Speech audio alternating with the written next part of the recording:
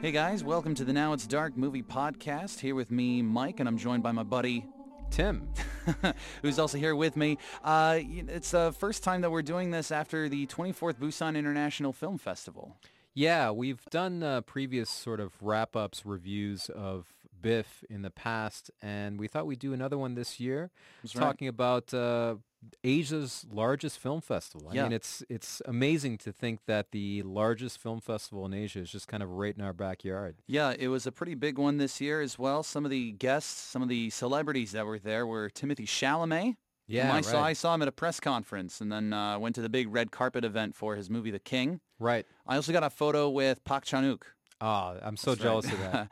Yeah, it was nice. I just went up to him and just asked him as he was eating and just hanging out with his crowd of about 5 or 6 people. And I guess maybe he just sort of realizes that it's just part of his life, part of his Yeah. gig, is that he's got to take pictures with people. And he was very nice about it. He seemed very friendly. Yeah. I joined a program called Platform Busan, which is for filmmakers. Yeah. And we got to see some really cool sort of talks, including one by Park Chan-wook. Yeah. There was another one by Koreeda Hirokazu, the great Japanese director. Yeah. And it was just so cool listening to them talk about their craft and kind of give insights, share stories. I mean, Koreeda talked about hanging out with Ho Xiaoshen. Park Chan-wook talked about, talking with his composer and how to communicate your ideas to people in other fields. Like, how do you communicate, if you're not a musician, an idea to a composer? And how Yeah. do you kind of speak their language or get on the same wavelength with them? And I found his talk really interesting. Yeah, Koreeda was here for his new movie, The Truth, although Park was just here for Old Boy because they were doing that Korean movie retrospective of 100 years of Korean cinema. Yeah, it's amazing that on the 100th year anniversary, I guess, of Korean cinema, Parasite wins the Palme d'Or. Yeah. It's so fitting. Very significant. And even though Bong Joon-ho wasn't here, he still appeared at one of the screenings for Parasite, kind of live via Skype or something. That's right. On the big screen where that movie was showing. I also had the opportunity to interview Costa Gavras, the Academy Award winner and Palme d'Or winner, and that was a really fantastic Also interview. extremely jealous of that. Yeah, and Agnieszka Holland, who did Europa, and In Darkness. Cool. And she was here for her new movie, Mr. Jones. So as far as the people who were there, it was a really great time. I had a wonderful time meeting with people and talking with people. But yeah, of course, you and I saw plenty of movies in just a few days. We also saw Joker before it started. Yeah. That was what we saw first. So that was sort of the movie that kicked off our Biff. Well, the Korean release dates for some big American movies were a little bit different than, in the States and other countries. Yeah. So in the week leading up to Biff, I actually watched Once Upon a Time in Hollywood and Joker, Yeah. and then saw 20 films at Biff Right. in about a week. Yeah. So it's just been a lot of, I guess, sitting in theaters watching movies, which Yeah. I'm not complaining about at all. No, that's right. So I think I got to 19 total movies between October 2nd and October 11th because I didn't go to the last day. I watched Joker before it started, and then in the middle of it all, to prepare for my Costa interview, I watched Missing. Nice. So that was just a good time. A good time was had by all. Yeah, and this year's Biff saw overall fewer movies being screened, but more countries being represented. I believe last year we had 323 films from 79 countries, which Okay. is pretty incredible. This year we had 299 films, but 85 countries Interesting. represented. I think originally it was something like 303, but I know they canceled a few. Yeah, a few filmmakers either dropped out or couldn't get their films in. There were various reasons why it Or why it were happened. Chinese and had their movies pulled. Yeah, I know, right? Yeah. Hey, let's get to some of the movies that we saw. I know that we like to rank the movies that we go see all the time. Yes, and before we make our ranking, I just kind of want to point out some major omissions at this year's Biff. Some Yeah. movies that I was hoping to see and was pretty disappointed that, they weren't in the lineup. Okay. Probably the first for me, the biggest one for me is The Lighthouse. Mm. I'm just so excited to see that film, by the director of The Witch. It's got Robert Pattinson, Willem Dafoe. And that's it. And that's it. And the trailer looks incredible. Yes. It seems to be another sort of great entry in the horror genre. We've seen so much great horror in recent years. I'll agree with you. That's the most disappointing movie that wasn't there. That was the one I was scouring for. When they first announced the lineup back in September, That was one that I was scouring the website for, and it wasn't there.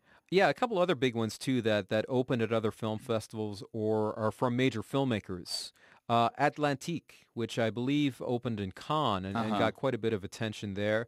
The Nightingale, the new Jennifer Kent film, the director of The Babadook. Yeah. And this film looks really interesting. A Hidden Life, the new Terrence Malick film. Yeah, that was one I was hoping for as well. Because in the past, we have gotten premieres of Malick films at BIFF, and I was hoping this year would be the same. Uncut Gems, the new Safdie brothers film, Yep, that looks wasn't there. really good. There's also a film called Mountain, starring Jeff Goldblum, which looks really interesting. And so, yeah, I guess I was a little disappointed these films didn't appear. But, I think we did get a pretty cool lineup of films. Yeah. I probably noticed a couple trends overall in terms of the BIFF lineup, the BIFF program. Liberation seemed to be a big theme. Personal liberation. Yeah. Particularly, in the form of like romantic relationships, forbidden love, things like that.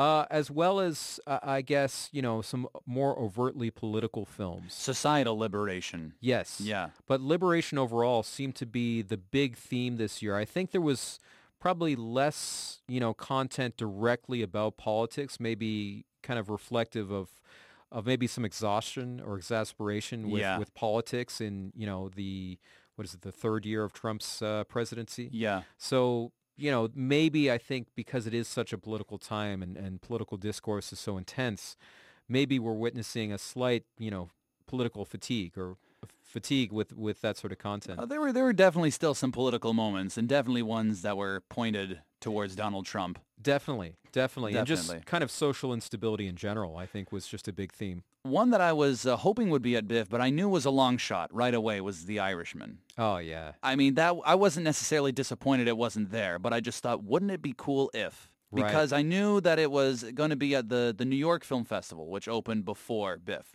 Right. Those two festivals intersected with each other. Right. So I just thought maybe there's a chance, because Netflix movies do come to BIFF. Well, yeah. And Netflix was at BIFF in a pretty big way. Spot on this year. They killed it. They really did. Yeah. As I guess you could argue they did last year with Roma. Yeah, I mean, absolutely. I didn't see Roma at BIFF, knowing it would be released on Netflix shortly thereafter. But if I had seen it, I think I would have instantly declared it the film of the year, because it was such an amazing film. That's right. Do you want to go start with our top 10? Yeah. Or, sorry, top 5. Yeah, I can do top 10. You want to do top 5? Let's keep it with top 5 with honorable mentions. Top 5 with honorable mentions. Okay, fine. My top 5 is the Syrian documentary The Cave. Oh, I love this movie. That's the first one that I started off with. This is about a female manager of a hospital in Syria, in a town kind of the outskirts of Damascus. And she's mainly a pediatrician. She's also the manager of a hospital, but she's mainly a pediatrician. And this is a part of the city or part of the country that is just getting bombed to hell by the government. Yeah. They are seeing government bombings multiple times a day, every single day. When they also mentioned seeing Russian warplanes and stuff like that. Russian warplanes, and a lot of times, like, because it's a documentary, this is basically the hospital's a bunker. It's a very complex series of tunnels. That, AKA the cave, right? The the title cave, of the film, exactly. But of course, you have to enter the cave from somewhere, right? And so there are parts of it that are above ground, and if you're bombed, you're screwed. Like you're like, there might be rubble and debris everywhere, and you're just stuck underground. Yeah. And so that's a constant threat that they live with.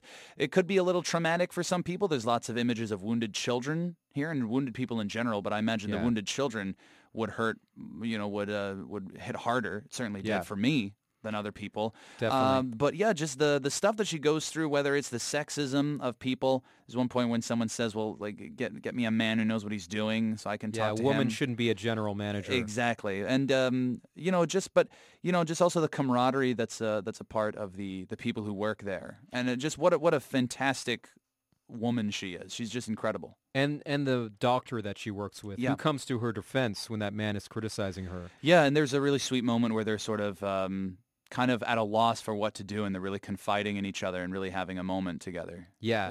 It's that was my number 5 movie.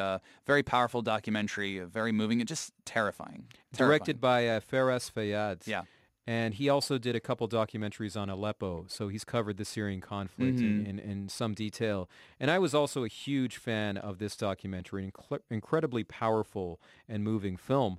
My number five was a little bit different. I Okay. chose Gloria Mundi, All which is right. a French film that's kind of about the gig economy. It's about a family that's torn apart by having to, I guess, get by in an economy that's a lot harsher and a lot harder to kind of survive in. I mean, one guy is working as an Uber driver. Mm-hmm. A mother is working as a cleaning lady and having to deal with the fact that a lot of her coworkers want to strike, Uh-huh. whereas she just wants to, make money and Right. stay afloat. She just wants to provide for her family. Yeah. Yeah. There's, her daughter is working at a clothing store with a very strict manager who will, barely let her go to the bathroom.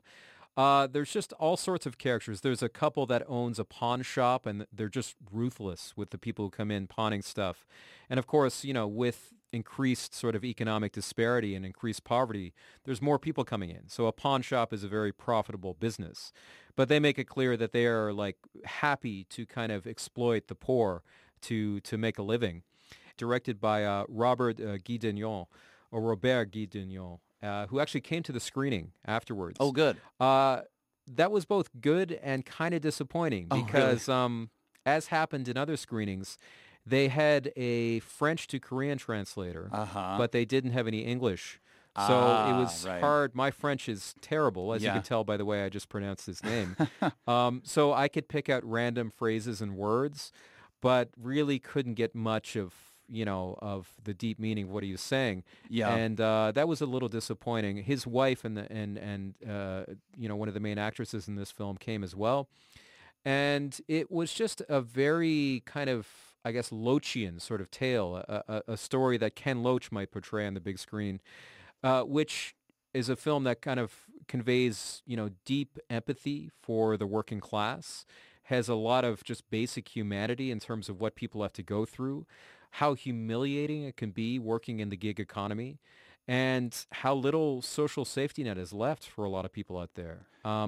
Overall, it just creates empathy on the part of the viewer, where you are forced to realize how hard it is for a lot of people to get by, Yeah. and how cycles of poverty just can continue endlessly. Well, it sounds like a very important movie for our times today, Yeah. especially if there are a lot of people who are in this sort of work.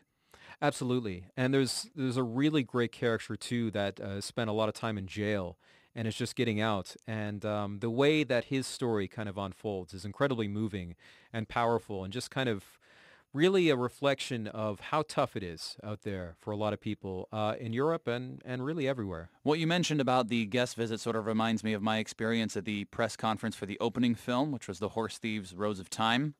Because the director was Kazakh and the other one was Japanese, and so they were getting, Korean questions translated into Kazakh or Japanese, but then I had the audacity to ask a question in English, and I shut down the press conference for a good 2 minutes while they were wow. sort of trying to figure out what I was saying. Right. I sort of broke the press conference for a little bit, and then they totally misunderstood what I asked anyway.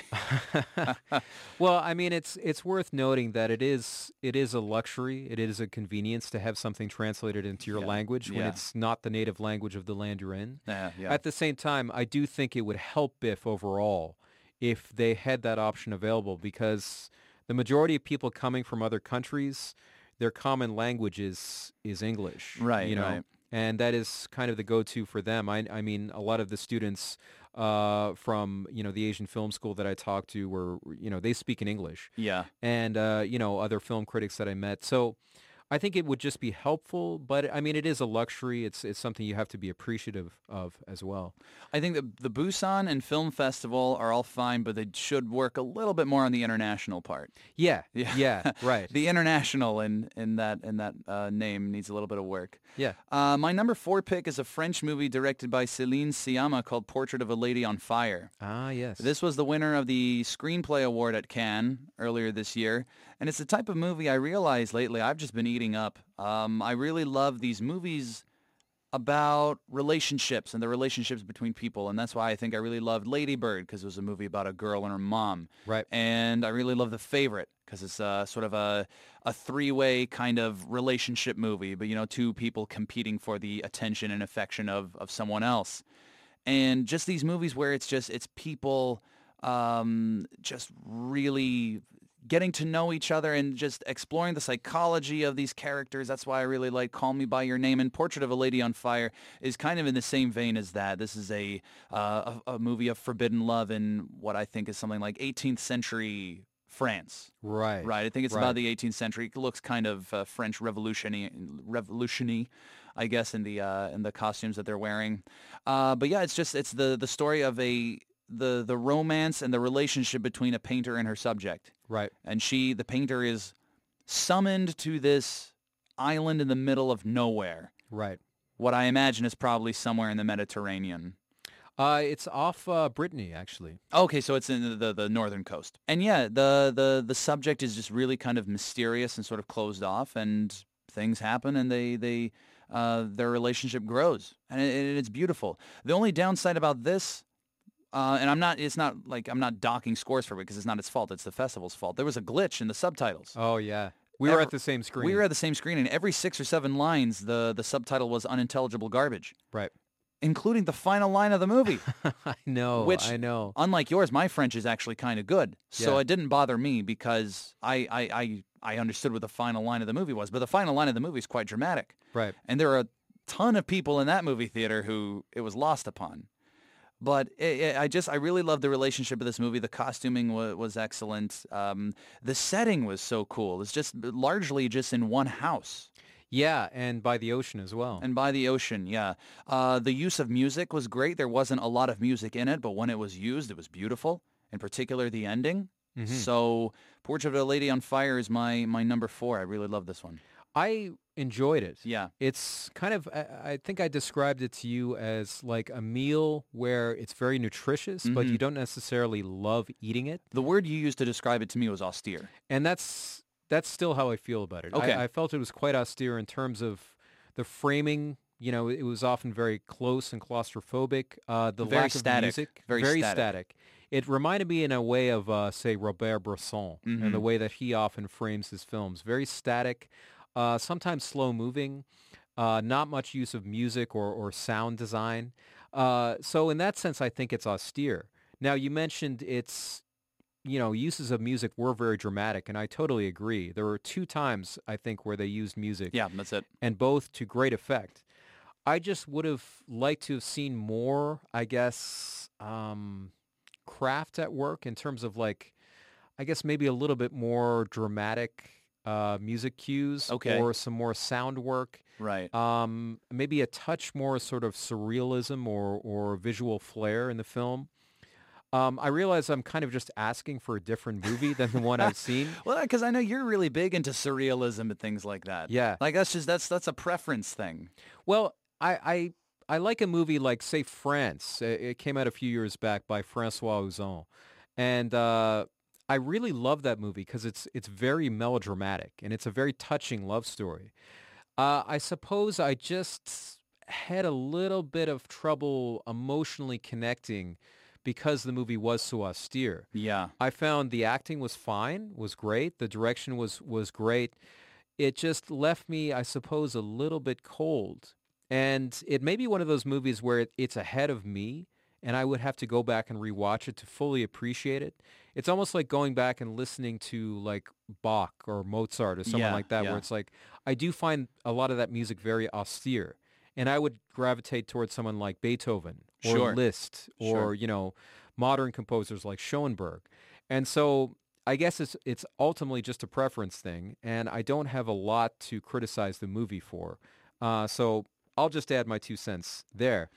My number 4 is actually Ilya Suleiman's It Must Be Heaven. Okay, good. You went to check that out. Yeah. All right, good. And I was really looking forward to it. I had a friend recommend his films a couple months ago. I'd never really seen much of his work.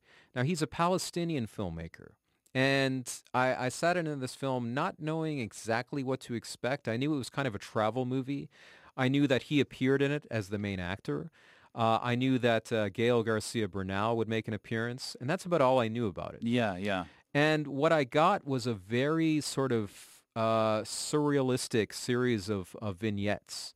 It really reminded me of some of the stuff you might see in a Louis Buñuel film, Mm-hmm. where, there'll just be kind of like this visual idea or this visual joke that plays out. It's very kind of dry, witty, or dry wit that's portrayed, and also very surrealistic.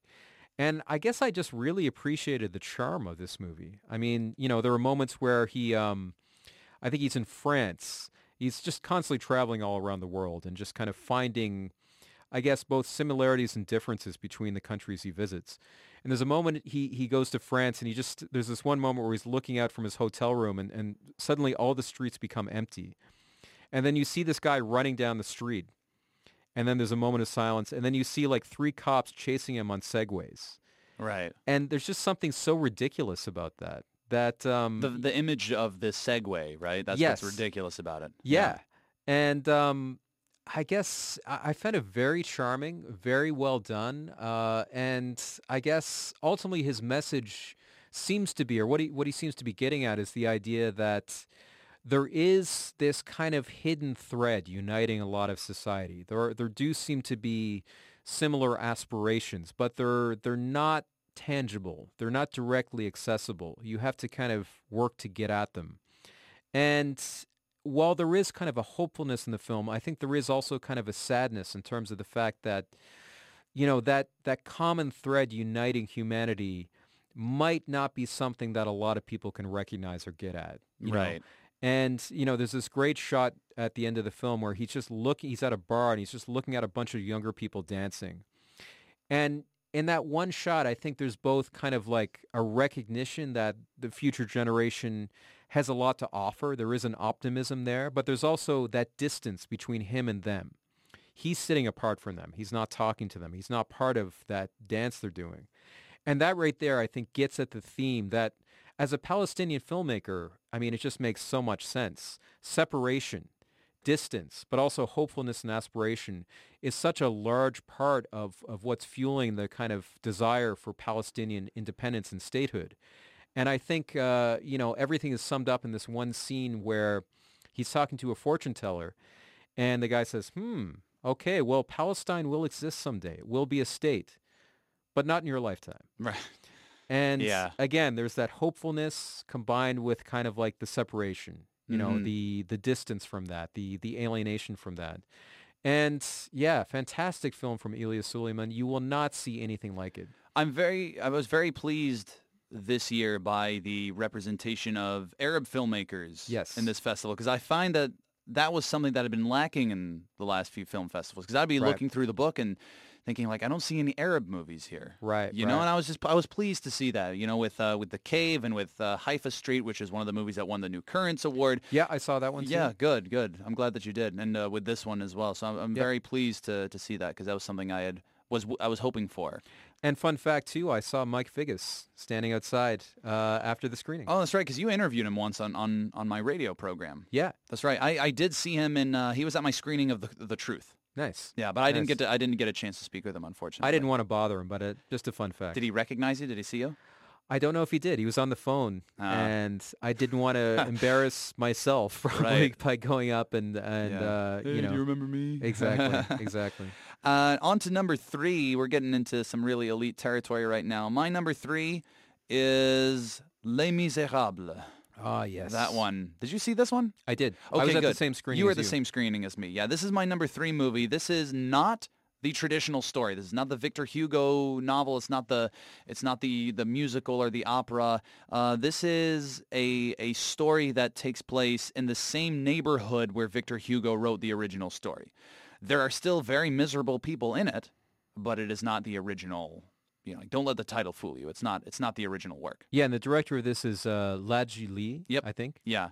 And this is what France is going to submit to the Academy for their choice for Best Foreign Language Feature. Ah, okay. There was discussion of whether it was going to be this or Portrait of a Lady on Fire, and they settled on this. It's going to be Les Mis. Now, whether it'll get the nomination, I don't know, but that's what France is going to be sending.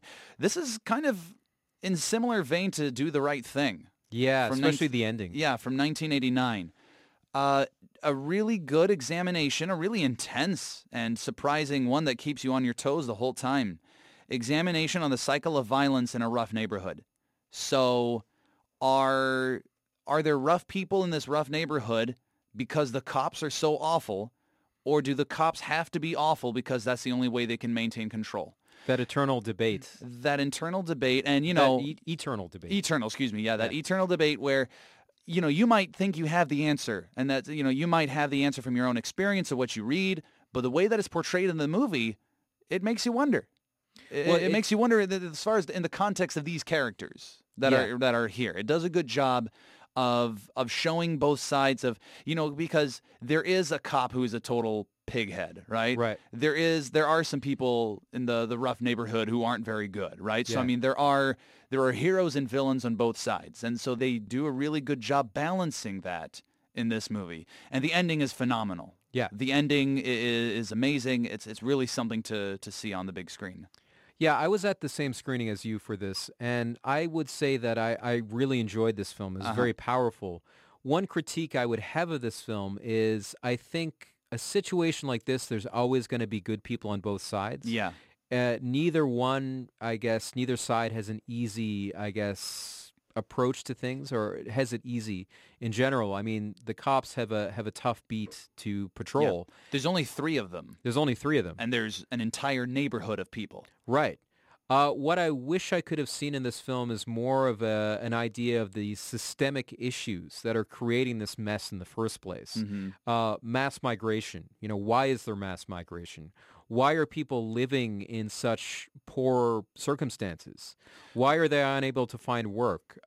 All of these things are not really addressed in a meaningful way, and I wish they would have at least made an attempt to kind of hint at them or point to some of the reasons. It's a largely Muslim neighborhood. Yeah. And they do make it a point to tell you that it's the Muslim Brotherhood that helped to clean up the streets sort of themselves rather than the police or the city or even the nation. So, I mean, it does go into that a little bit. It shows you why people gravitate towards the citizens in that neighborhood because they feel like they're more protected by them than they do the police, or more protected by them than the mayor, for instance. Yeah, and you do get a real sense that, particularly from some of the mothers in this film, that they're so sick of seeing their kids, constantly monitored and harassed and stuff like that. It had a real Training Day vibe in terms of a rookie on his first day just being way in over his head. It's Training Day meets Do the Right Thing together. Yeah. That's what this movie is. Absolutely. And I think it's definitely worth seeing. I think you might feel unsatisfied with the spectrum, I guess, of society that this film portrays, or at least how deep it digs into the reasons why things are the way they are. But it's also, there's a limited amount of time. Yeah. It's a specific genre of film, which is very much a police, from the police's point of view, though you do get the other side represented. Yeah. So, given what it is, I think it's a very impressive film and definitely worth seeing. And it does a good job of showing you sort of a time of unity in Paris, and then showing you how split that neighborhood is. Oh, yeah, that's a beautiful contrast. It's a beautiful contrast. So that is my number 3 pick. And for what it's worth, one of the 3 cops is black, and he might also be Muslim himself. They do sort of bring in, that's what I mean by the balance. They do bring in people from the other side, and they mix it up. And so I think it kind of helps to humanize the people too. Yeah, and just also thinking about his psychological struggle too, whereas he's both an outsider and an insider. Yeah. And the feeling he must, what he must go through every day, there's got to be a lot of tension there in terms of, I guess, how he navigates both of his identities as a police officer and also someone ostensibly from this community. Yeah. Let's go to your number 3. My number 3 is actually not a new film. It's from 2005. Okay. There was a special program on Asian female filmmakers that I wanted to check out as many as I could. I only got a chance to see one of them, but boy, was it amazing. From 2005, Water by Deepa Mehta, the Indian-Canadian filmmaker. This is the third part of her trilogy. on basically events in India, Indian history, and really focusing on women in Were, Indian history. were the first two parts Earth and Fire? Yeah. Okay. I asked that kind of as a joke, but it actually was. Yeah. Oh, cool. Yeah. Earth, Fire, and Water. Nice. And this one is really focusing on the plight of widows in India. I think around the 1938, I believe is when it's set. Yeah. So it's prior to, it's still during the British occupation. And I guess kind of during the rise of Gandhi as well. So you have women who are widowed are basically forced to live separated from society, to renounce all, I guess, social pleasures and live basically as outcasts.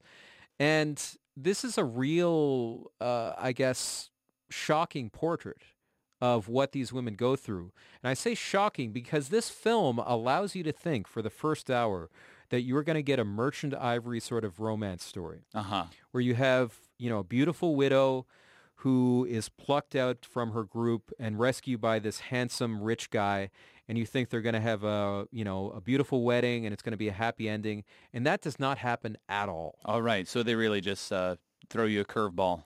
Absolutely. I mean, the story really begins by following this young girl as, she discovers that this guy that she was supposedly married to has died. She's now a widow and has to be cast out from her family and live amongst this group of widows.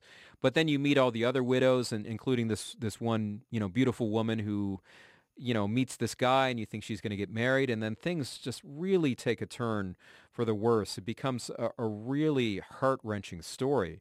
I mean, it is 2005 when it was released, so I think I can spoil some of this. Basically,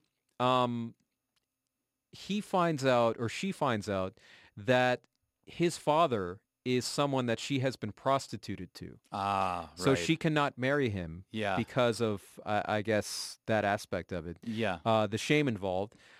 She tries to go back to kind of her group of fellow widows. They will not accept her back in. She has left the community. Right. They're not supposed to marry. She has, kind of violated that one sacred law. She's burned all her bridges. Yep. Mm-hmm. So she kills herself. Right. And the fallout from that just is so heart-wrenching. And then there's this little girl in the mix of all this, where she's just experiencing so much trauma, seeing this happen. And the movie ends in such a touching way with this other widow and the young girl going to visit Gandhi as he speaks. And just he has this great quote where he says, I used to think that God is truth, but now I realize that truth is God. And that seems to have so much resonance in terms of the social changes happening in the film. What the film is kind of representing about Indian society, where in the past people had clung on to, interpretations of texts that really repressed women and just put them in such a state of oppression. And, the line that truth is God, the idea that by going against the norms, the conventions of the day, you're actually doing something good. That's a higher level of spirituality. Is such a liberating message. And despite the movie kind of having so much hopelessness and being a portrait of really devastating loss, it does end in a really powerful and moving way. Is the ending at least a little optimistic? Yeah. Yeah? Yeah, it is. Well, I mean, it's bittersweet. Yeah, of course. I'll put it that way. But I can't say enough about Deepa Mehta's accomplishment here. And I was so glad I got to see that as part of this program. So even though it's, I guess, not technically a new film, it was new for me. Right. And that's why number 3 for me is Water by Deepa Mehta. Yeah. I mean, I guess we're just ranking our top 5 that we saw at BIFF. Doesn't have to be, top 5 new movies. It can be any movie that you saw at BIFF. And I guess it was a major oversight on my part that it had taken me this long to see this film. Well, there are so many movies, it's impossible to see all of them. That's right. What's your number 2? My number 2 is The Two Popes. The Two Popes. This is directed by Fernando Meirelles. He's Brazilian, so I mean, I'm not really sure how he pronounced it. It seems like a French name, so it seems like it should be Marais. But Fernando Meirelles, I guess how I'll refer to him. He did City of God as well as The Constant Gardener. And this is a Netflix picture. This is a Netflix picture that is coming out. This got a lot of praise, I believe, at Telluride earlier this year.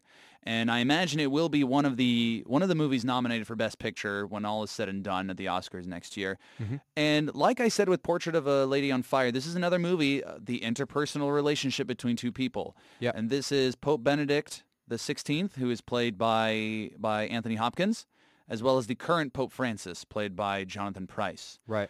And it is sort of a passing of the torch movie. Benedict is sort of letting Francis know that he would like him to be the next pope, and they're so different in ideology, and it's just such a pleasure to watch them argue and bicker, but also develop a bond and develop a friendship. It is funny. It is entertaining. I would say out of all the movies that I watched 17 movies at BIFF, it is the most purely entertaining movie that I watched at the festival. This one was absolutely the most purely entertaining movie that I watched. It's heartwarming. It's fun. It's beautiful to look at. Mm-hmm. And this is a movie that gets a little political as well, but it just shows you how things that happened in Argentina in the 1970s are still relevant today.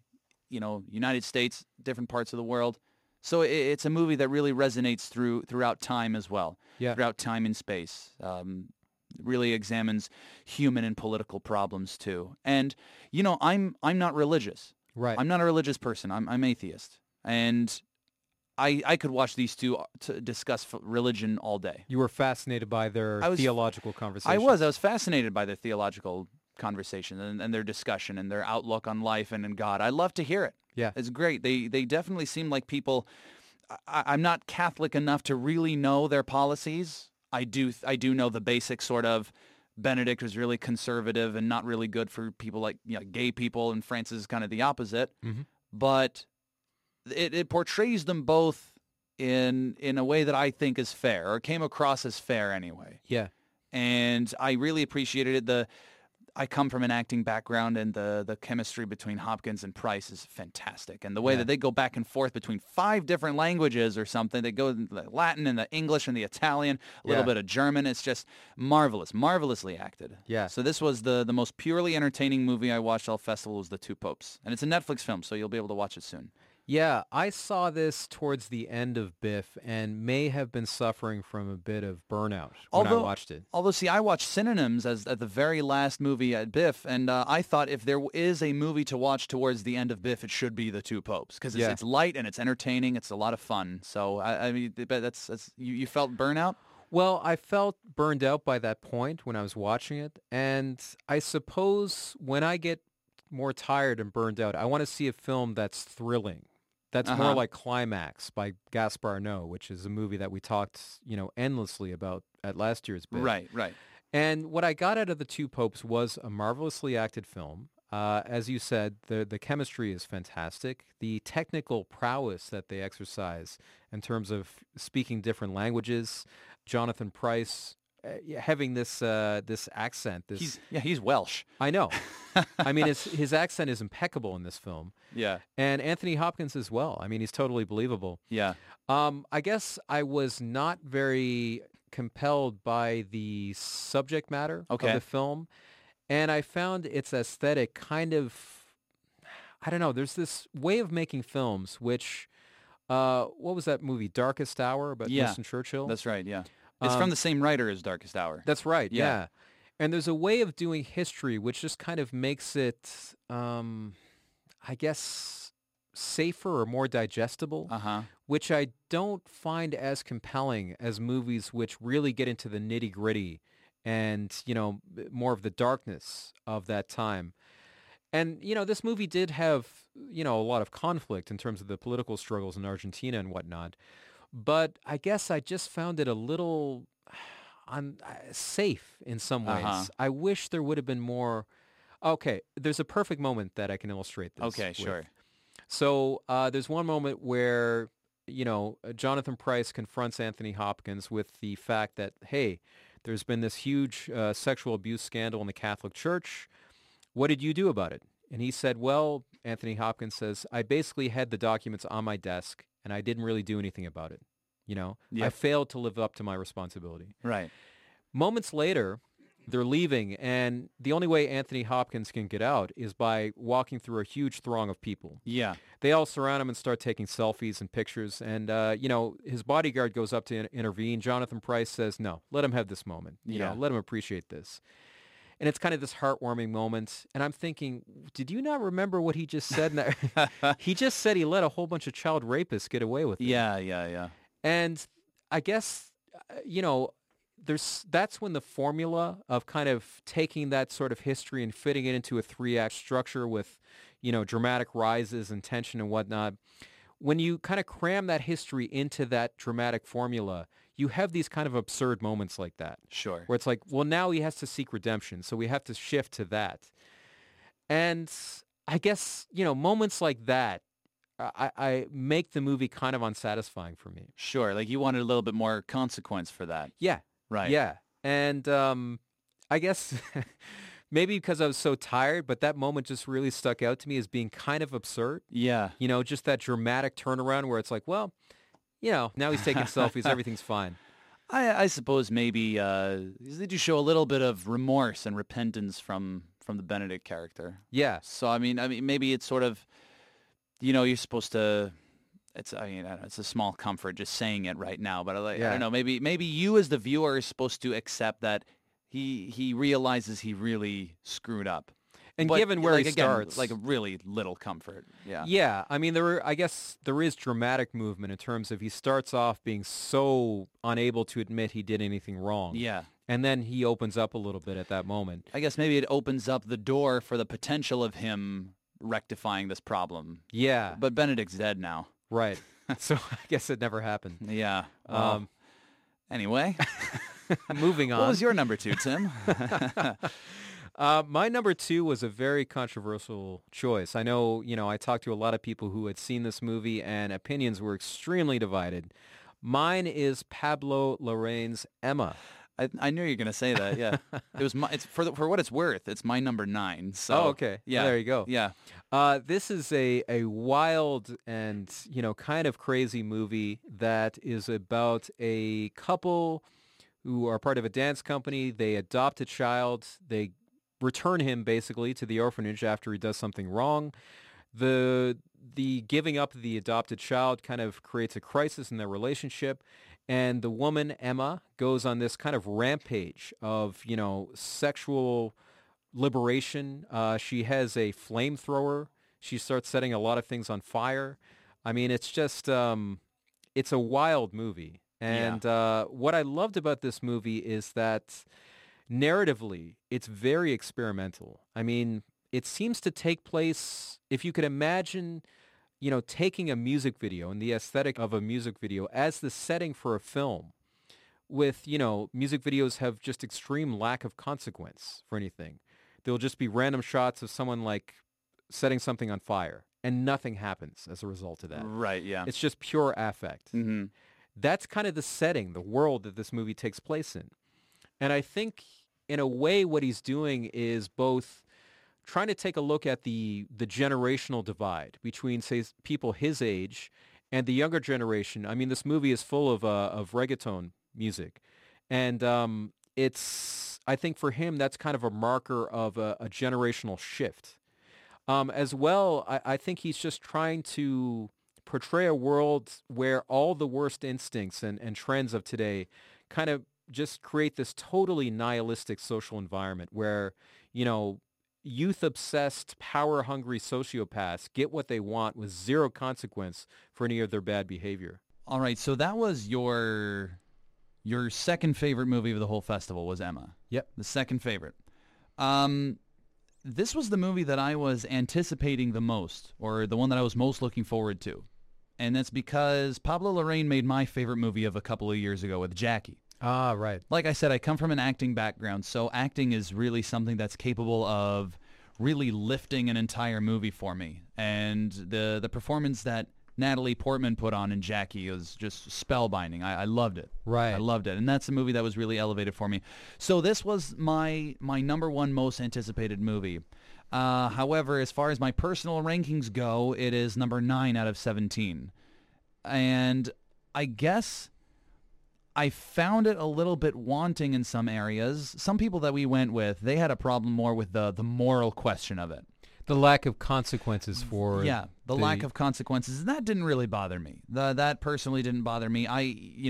In my studies at theater school, we would read a lot of weird, messed up plays. Right. And these plays would take place in kind of their own worlds with their own rules. And certainly you're reading this and you just think there's no way that people ever talk like this. There's no way people actually behave like this. Yeah. But because of the world of the play, that's how they do behave and talk. And this movie kind of reminded me of one of those plays. Right. It kind of reminded me of something like that. So I mean, I guess I was exposed to that sort of thing.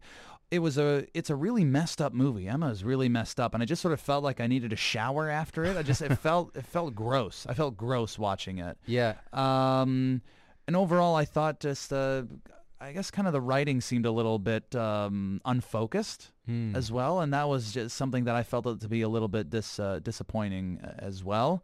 I was a little unclear on some of the plot points as to what the overall grand plan was and who was quite involved in it. So that's why it kind of was a bit lower on my rankings, but it has been rising since the festival ended. Right.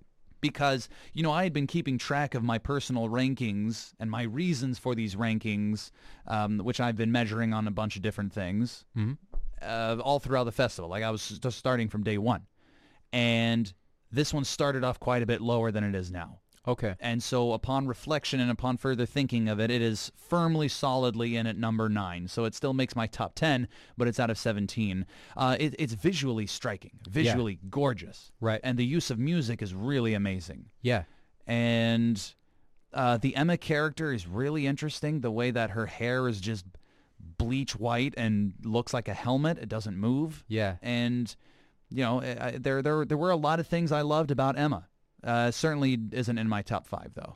Yeah, I suppose just to quickly respond to some of the things you're saying, I guess the writing and the weaknesses, say, in the plan that Emma hatches to kind of get back her child, which is the majority, I think, of the movie's narrative. It was kind of ludicrous in a lot of ways, but again, I kept kind of referencing that back to the aesthetic of the film, which I think it is kind of taking place in what Pablo Larraín imagines, the younger generation's, I guess, sort of social coordinates are. And, those social coordinates don't really involve things like strict moral consequences for things. If you're growing up in an environment where, whoever screams the loudest wins, where, cancel culture or, like toxic online behavior can destroy your life. Yeah. Then perhaps you are more accustomed to seeing, lack of consequences for people who do incredibly bad things. Power and image and, I guess, style seems to rule the day as opposed to kind of like morally upright behavior and conscientiousness and, I guess, just being a consistently good person.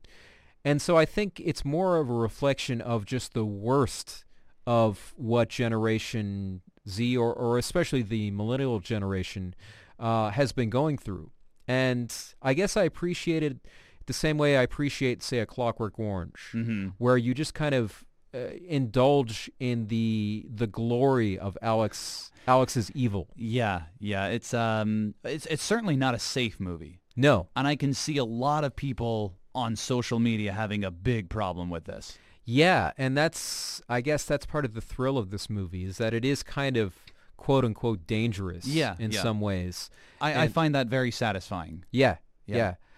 So yeah, I guess we can just leave it there. It's definitely a movie I want to think about more and try to really figure out, because it is quite mysterious and challenging. I mentioned this to some people. You were a part of these people. I said that I would like to see it again. Maybe it's a movie that would work better if I were to see it again. And you brought up some good points, or the people that I was with, and saying, well, it's not like there are hidden secrets in it. But now maybe that I know what to expect, I might be able to appreciate it better. Perhaps. And some movies are like that, I think. Some movies you kind of have an idea about something or no idea, and it sort of takes you by surprise. But then once you watch it again, you might be able to appreciate it more. And I have a feeling like Emma might be this movie for me. Yeah, and I will acknowledge I was a little disappointed in that I was hoping it would be a climax level, just like grab you by the throat, Yeah. like absolutely shocking, thrilling sort of movie. It wasn't quite that. It wasn't that. It was a lot colder and I guess more deliberate in terms of the pacing and stuff. But Well, how many movies are really so balls to the wall like climax, though? You can't really say that about many movies. that's a high watermark in terms of just theatrical experiences. Yeah, yeah. All right, so now we're going on to our number one. And if I'm correct, I think we both have the same number one. I think so.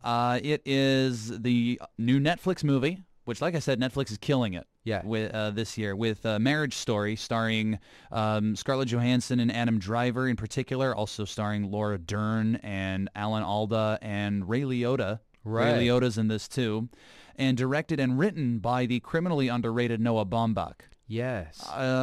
One of those people where whatever he writes is so good. Yeah. But he doesn't seem to ever be in the top, the discussion of the top people. Yeah. For some reason. And if he wasn't before, I think Marriage Story should certainly put him there. Because this is a movie about it's an ironic title because it's about the total disintegration of a marriage. Yeah. And it starts off when they're already on the outs. Right. And things only get worse. It's supposed to be an amicable divorce, and it just gets more and more hostile as the more the movie progresses. And this is based off of his real experiences. with Jennifer Jason Leigh. Yeah, right. It's kind of a good companion piece to something he did in 2005, The Squid and the Whale. That's a divorce movie from the children's point of view. Right. This is a divorce story from the adult's point of view, from the Right. parents' point of view. So they're good companion pieces. But divorce, obviously, very, very personal to Noah Baumbach. Yeah. And before I saw this, I said Two Popes was my favorite movie that I saw at BIFF. But then I saw Marriage Story, and something that Two Popes does not do, and that's why it's not my favorite movie that I saw at BIFF and Marriage Story is that Marriage Story gave me such a visceral reaction when I was watching it. There are times I just felt awful. Yeah. I felt awful watching Marriage Story. And there are times I was really deeply touched as well. Yeah. It hits you on all the levels. And in that sense, the writing and particularly the acting, specifically by Adam Driver, is superb. That's a word that I will use. Fantastic. The movie is superb. This is the best performance I've ever seen Adam Driver do. It's the best performance I've ever seen Scarlett Johansson do. Yeah. Scarlett Johansson has a monologue that is just fabulous. It's a fabulous monologue. And the chemistry that they have together, it's kind of ironic that in order to portray a couple that is fighting all the time, you have to have good chemistry with. Yeah. And they have phenomenal chemistry together. They work really well. They're such a believable married couple. Right. And the way that Noah Baumbach seems to fully understand the things that you say to hurt people, Right. and the way that you can say something and immediately regret it.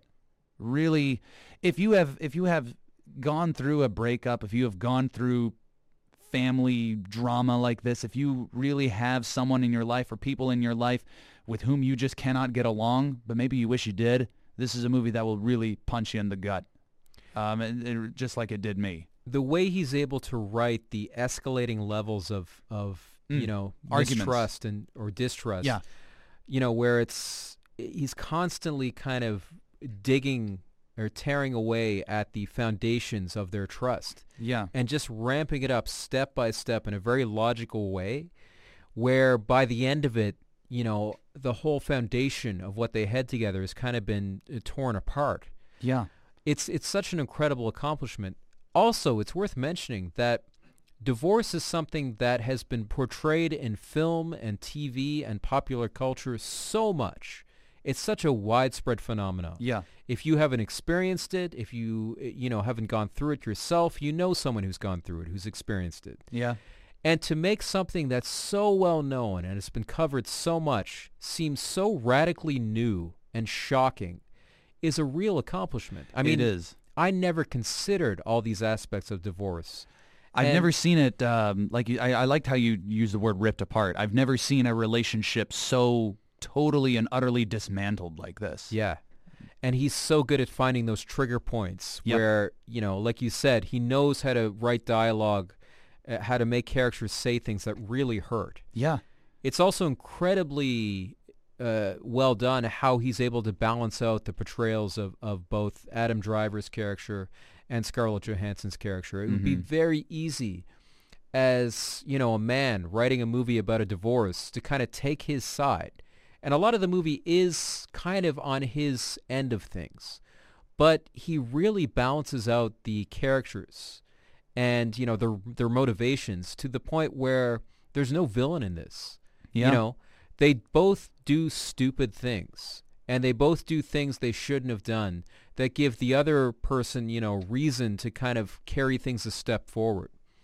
But at the end of the day, it's messy. It's really hard to unravel, and it's complicated, which is, you know, what divorce and breakups and all those sorts of things are. Yeah. And to kind of represent that and portray that with its full range of complexity is such an accomplishment. And it just goes to show how strong his writing is and has become. Yeah, he's definitely someone who has mastered his craft. Yeah. Noah Baumbach has really mastered his craft. Regarding how you make divorce seem new, in a way, you know, I often, you know, when you see divorce in movies, it's usually one party really wants it and the other party really doesn't. Or maybe they both really want it, right? And maybe they regret it later or something. But here, there's a really subtle sort of undercurrent of neither of them really want it. Yeah. And maybe that's been done before, but I don't think it's ever been done so well. Right. As in Marriage Story, is that no matter what they say, no matter how they act, no matter the things that they're doing, it kind of deep down, the impression that I got was, this is one of the reasons that it's quite a heartbreaking movie. It's like, why are you guys doing this? Yeah. You know, you very clearly don't really want to do it. You both love each other. Yeah, exactly. And that's the nuance for me that really resonated, is that, you know, breakups can be for very real reasons. They could be because of infidelity and things like that. But sometimes it's just a relationship that isn't working out. Yeah. As much as you're trying to make it work, it just isn't. And, you know, at the end of the day, I think that's maybe the hardest kind of relationship to see come to an end or to be a part of. It's just one where you just think, like, why isn't this working? Well, that's what makes it heartbreaking. Yes, it's because exactly. they love each other. Yeah. And they have, you know, there's so much goodness in their relationship. There's so much, you know, to appreciate. And yet it can't work out. Yeah. They just can't make it work for various reasons involving, you know, their career and not being on the same page. Yeah. In terms of where they want their lives to go and their work-life balance and so many other things. And I guess to convey that dynamic very well between like loving each other but it being impossible. I you know, it's been a long time since I've seen a story of impossible love portrayed in such an American way, you know, where he really gets at, say, like what it's like to live in New York, at least to be like fairly well off in New York. Right. And LA. And I don't know, there's something very American about this story, but it doesn't pull any punches at all in terms of, you know, what it's like to go through divorce, or just a breakup in general, what it's like to slowly see the person you love slip through your fingers, Yeah. you know, and lose them. But there is, you know, there are grace notes of kind of optimism there, which I think, you know, keeps the film from becoming absolutely hopeless and depressing. Yeah. Overall, again, I've used the word superb to describe Marriage Story, and that's what I think about it still. Yeah, it would be hard to imagine this not being in my top 3 of the year. Yeah, it's you know? it's in mine for sure. Maybe even the best one. Yeah, it could definitely be my favorite movie of the year as well. So far, I think the best 3 movies I've seen this year, unusually, even though I saw 17 at BIFF, so far it would be Marriage Story, Joker, and Once Upon a Time in Hollywood. Those are my top 3. Yeah, those might see. be mine too. Yeah. Well, listen, before we go, do you want to just do a quick rundown of our top 5, just to quickly review? So my top 5 were from number 5 to number 1. My top 5 were The Cave, Portrait of a Lady on Fire, Les Miserables, The Two Popes, and Marriage Story. Those were my top 5 at this year's BIFF. And my top 5 was Gloria Mundi at number 5. Number 4, It Must Be Heaven. Number 3, Water from 2005. Number 2, Emma. And number 1, Marriage Story. Good. And I'll also give a quick shout out to some honorable mentions that I liked. Portrait of a Lady on Fire is one that I really liked that you mentioned. Yep. The Cave, a documentary from Syria. I really enjoyed that. Which I also mentioned. Yes. Dogs Don't Wear Pants. One you didn't mention, but one that I really liked. Good. Also, I would mention a movie called Synonyms, which I know you weren't a big fan of, but I enjoyed that one, the Golden Bear at Berlin this year. And I enjoyed its kind of French New Wave freewheeling style. Another movie I know you didn't care for too much, but I enjoyed its weirdness, Little Joe. Yeah, that's right. So those last two movies you mentioned were my two least favorite of the bunch. Synonyms and Little Joe. I didn't care for either of those. All right. Well, if the honorable mentions go, I'll say the new Correia movie, The Truth. Mm-hmm. That was a good, solid family drama. I think I liked it even more than Shoplifters. Okay. Shoplifters, maybe it was one of those where I think I might have watched and I just wasn't fully in the mood for it. Right. Deerskin was just awesome. Yeah. Very short at 77 minutes, as it should be, but it was really good. And then a movie heavily inspired by Ingmar Bergman's Persona, Psychosia, a Danish-Finnish co-production. Right. But, it did enough on its own to warrant respect. Right. So it wasn't just a remake or a ripoff. Right. Persona. So there you have it. Those are our top movies at this year's Busan International Film Festival. These are movies that you should definitely keep an eye out for when they are out either in the festival circuit near wherever you are, or when they come to movie theaters, or when they come onto streaming in some way. Yeah, Marriage Story will be coming up pretty soon, I think. Yeah, Marriage Story and Two Popes as well on Netflix. The other Netflix movie that I watched was The King, and that was fine, but, that was the weakest of the three Netflix pictures I saw. Right. What was The King with Timothée Chalamet. Well, Tim, thanks so much for talking to me about Biff. Yeah. I miss it already. Yeah, me too. Me too. We look forward to talking about it again, hopefully next year. Don't forget to like and subscribe to us on YouTube at Now It's Dark. And remember, you can find us anywhere you get your podcasts. And until next time.